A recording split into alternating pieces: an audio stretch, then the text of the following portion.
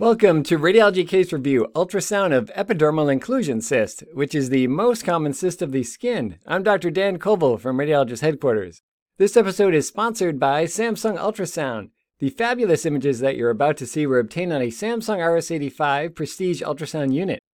I'm going to show 3 interesting cases of epidermal inclusion cyst, highlighting key teaching points throughout. Alright, so case 1, this is a patient presenting with a left neck mass. So here we're starting with a high-resolution linear transducer. This is a 14 megahertz transducer targeting the left lower neck, and you can see that there's an ovoid, slightly lobular, heterogeneously hypoechoic mass with posterior acoustic enhancement. It measures about 2 centimeters in size, and when we add power Doppler flow, we see that there's no internal vascularity.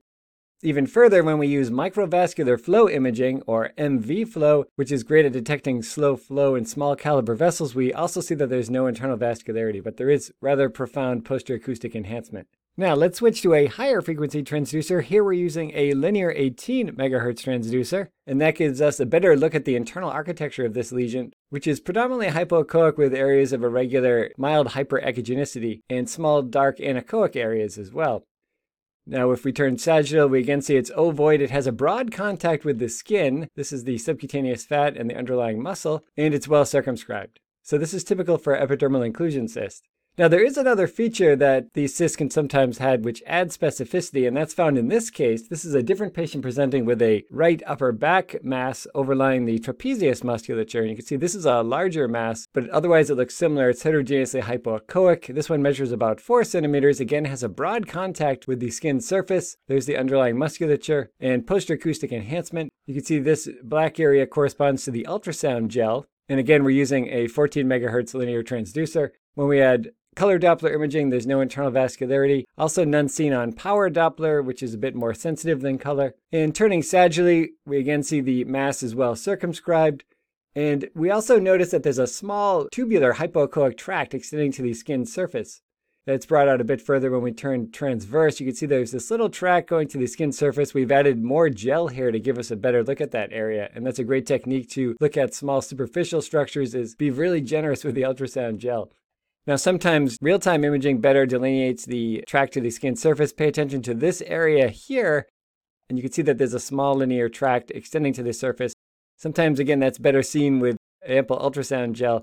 And again, we see that heterogeneous internal contents of the cystic mass. When we turn sagittally, we see similar findings. Here's that tract to the skin surface, representing a small channel. So let's look at key points for these 2 cases, which you can also find in the episode show notes.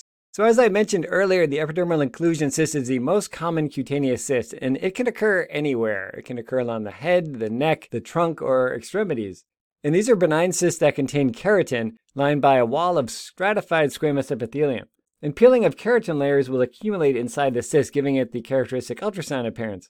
And the ultrasound appearance is quite specific. Studies have shown it's 93 to 99% specific for the diagnosis of epidermal inclusion cyst.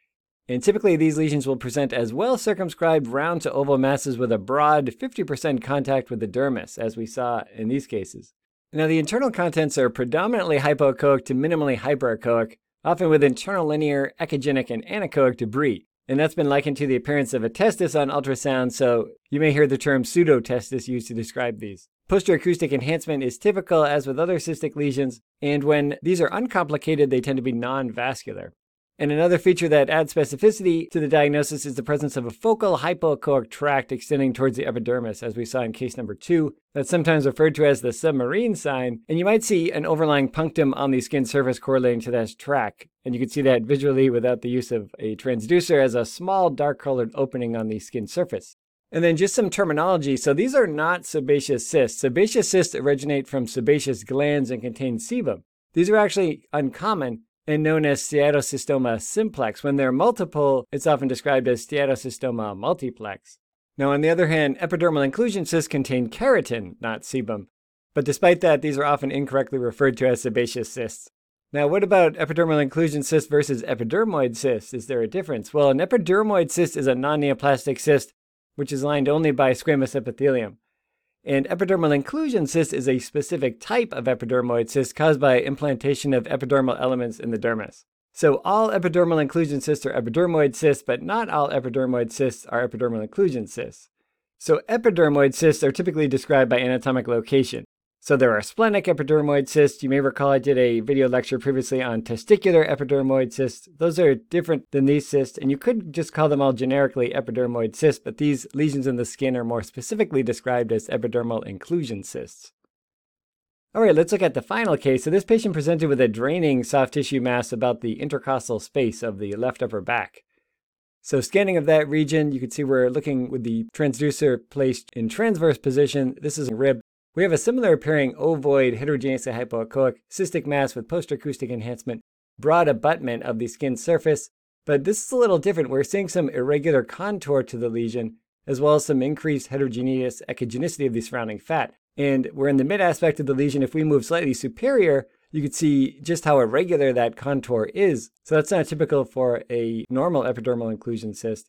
Let's turn the transducer sagittally. We see this underlying rib. And again, an ovoid heterogeneously hypoechoic mass, but with irregular margins. Again, when we turn slightly off center, the irregularity of those margins is further defined and quite distinct. You can also see that there's a faint hypoechoic tract extending to the skin surface here.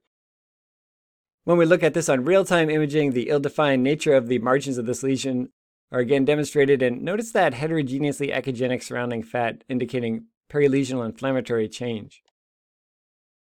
Now in this left-hand image, we've added power Doppler flow, and note how there's some increased peripheral vascularity. That's different than the previous cases we looked at, right?